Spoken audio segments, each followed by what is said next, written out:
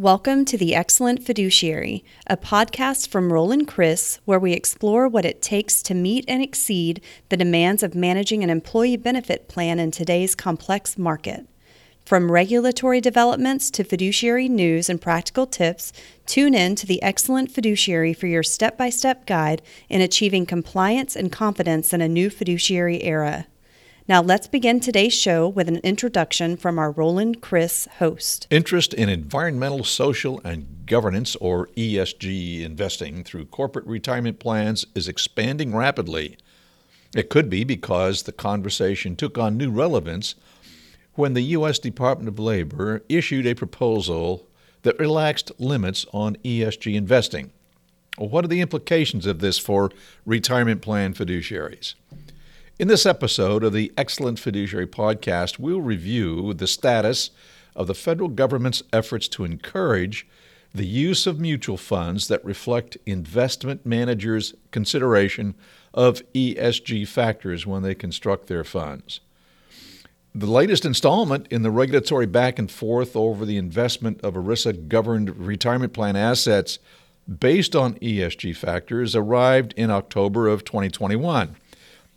It came in the form of a newly proposed regulation on the prudence and loyalty of selecting plan investments. This post focuses on the part of the regulation relating to selecting plan investments. After briefly summarizing what's new, this podcast will comment on winners and losers in this latest round of federal government guidance. We'll discuss how the proposed changes affect the risks of ERISA plan fiduciaries, and we'll also speculate on what it might take to settle the constant uncertainties generated by changing Department of Labor guidance in this area. Well, let's start off by talking about what's new. The proposed regulation that I alluded to a moment ago makes few really overt policy changes. Still, it takes a 180-degree turn expressing the DOL's long-standing principle that plan investment decisions must serve the financial interests of plan participants in their retirement income without sacrificing those interests to unrelated objectives. Gone is any mention of purely money or financial considerations on which the previous regulation focused. Now, to amplify the license for plan fiduciaries to consider any factor that's material to the risk-return analysis, the proposed rule includes a list of examples focusing explicitly on climate change, corporate governance, and workplace practices. These kind of ESG considerations, far from being set in opposition to monetary factors, are now presented as prime examples of factors that may often be material to a risk-return analysis. Now, along with these very stark changes in tone and implication, the proposed law includes more politically neutral liberalization of the rules. Foremost among these is a change that rescues the long-standing so-called tiebreaker rule from irrelevance, showing plan fiduciaries to use non-economic considerations to choose between alternative investments that under the existing regulation must be indistinguishable, which will rarely or never be the case. Under the proposed law, two investments need only equally serve the financial interests of the plan over the appropriate time horizon for the tiebreaker rule to come into play. Now, finally, one outright reversal of previous policy rescinds existing regulations banning or ban on qualified default investment alternatives, or QDIAs, that consider or include sub-funds that consider ESG factors. Well, let's talk about who the winners and losers are in this latest round. Well, they would have to include plan participants as the winners who might believe that ESG considerations are relevant to their retirement investments. Participants increasingly appear to want ESG investment options in their retirement plans, and the proposed regulation does not force ESG, though, on anyone. Participants in self-directed retirement plans who don't wish ESG considerations anywhere near their investments have only to make an affirmative choice of non-ESG investments to avoid defaulting into a QDIA, that includes an ESG component. Investment providers are also clear winners under the proposed regulation, especially those that seek to offer QDIAs with ESG components. The proposal will be welcomed more broadly by the many investment providers that operate globally, including those in jurisdictions where consideration of ESG factors is mandatory. Finally, on balance, it appears that plan fiduciaries are more winners than losers under the proposed regulation.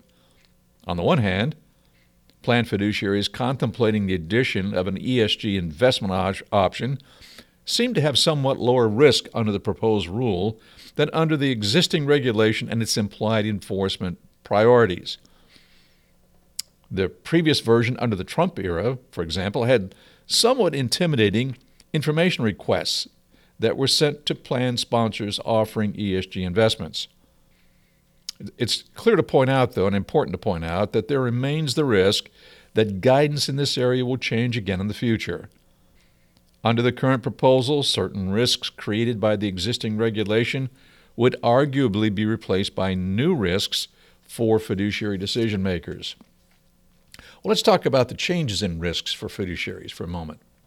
While the proposed regulation may seem to lower the risks facing fiduciaries charged with selecting investments by liberalizing the factors that they can consider, there are some who have speculated that the proposed regulation creates a presumption that ESG factors must be considered and thus poses a new risk for fiduciaries who might prefer to disregard ESG considerations. So we wonder right now, is this a valid concern? And that's largely an unanswered question. Despite a request for comments on whether climate change should be a presumptively material economic consideration, the proposal still leaves it up to fiduciaries to determine what factors are material to their risk-return analysis. It seems unlikely that a Department of Labor examiner or even a court would second-guess a fiduciary's decisions on how much weight to give to the ESG factors listed in the proposed regulation. However, the proposed regulation leaves untouched and may even increase certain risks facing fiduciaries who might wish to embrace ESG investing more fully. And nowhere does the proposed regulation give a plan fiduciary protection for choosing to put ESG-themed funds on a plan's investment platform based on the availability of other non-ESG funds. Plan participants who ask their plan sponsor fiduciaries to seek to use the restored tiebreaker rule may do so really at the peril of the fiduciaries because the proposed regulation requires a fiduciary who uses the tiebreaker rule to ensure that the collateral characteristic used to break the tie is prominently displayed in disclosure materials. What that means is the proposed regulation doesn't say that the collateral characteristic must be identified as having broken a tie, but that it may be what was intended. So we'll have to wait and find out as these cases that are bound to erupt from ESG investing work their way through the Department of Labor and sadly, some of them through the courts. Well, the leading source of risk for investment fiduciaries remains the same as before the release of the proposed regulation, namely the risk of being caught on the wrong side of the ESG question under a future administration that issues new guidance with different priorities. In its fact sheet on the new proposal, the Department of Labor itself refers to stakeholders using a ping-pong metaphor to describe the regulatory back and forth. Our advice is that fiduciaries should proceed with caution until the DOL's dialogue on ESG has settled into a durable set of rules. The partisan reactions to the proposed regulation that have appeared so far suggest that the back and forth is far from over. Well, what would it take for guidance in this area to reach a state of equilibrium such that the rules aren't subject to change with each new administration? One possibility would be for regulators to adopt studied neutrality by including ESG factors among many others when listing examples of factors that may be material to a risk-return analysis instead of focusing solely on the legitimacy of ESG factors. Another would be for regulators to acknowledge openly the difference between a change in policy and a mere clarification in an area where previous guidance has left confusion. The DOL does seem to be aware that stability in the applicable regulation should be a top regulatory priority, given that plan fiduciaries have to evaluate potential investments over a long time horizon. ESG investing has come a long way in the past 6 months.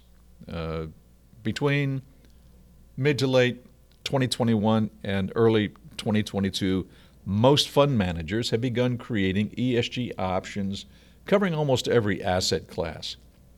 I'll note here that ESG is not itself an asset class. One of the critical duties of a fiduciary is to monitor the marketplace and understand potential investment options that are available to participants. A retirement plan's investment policy statement is the measuring stick for evaluating funds that purport to pursue an ESG strategy. The mix of factors that combine to determine the composition of ESG funds is evolving, making IPS modifications challenging to settle at the moment. It's clear ESG investing is not going away. Government agencies are pushing companies to comply with environmental issues. Consequently, plan fiduciaries should monitor the ESG landscape closely. Well, thank you for joining us on this podcast. We invite you to go to our website at rolandchris.com for more topics about the role and duties of fiduciaries who serve employee benefit plans qualified under the Employee Retirement Income Security Act. Join us next week, and until then, have a great day.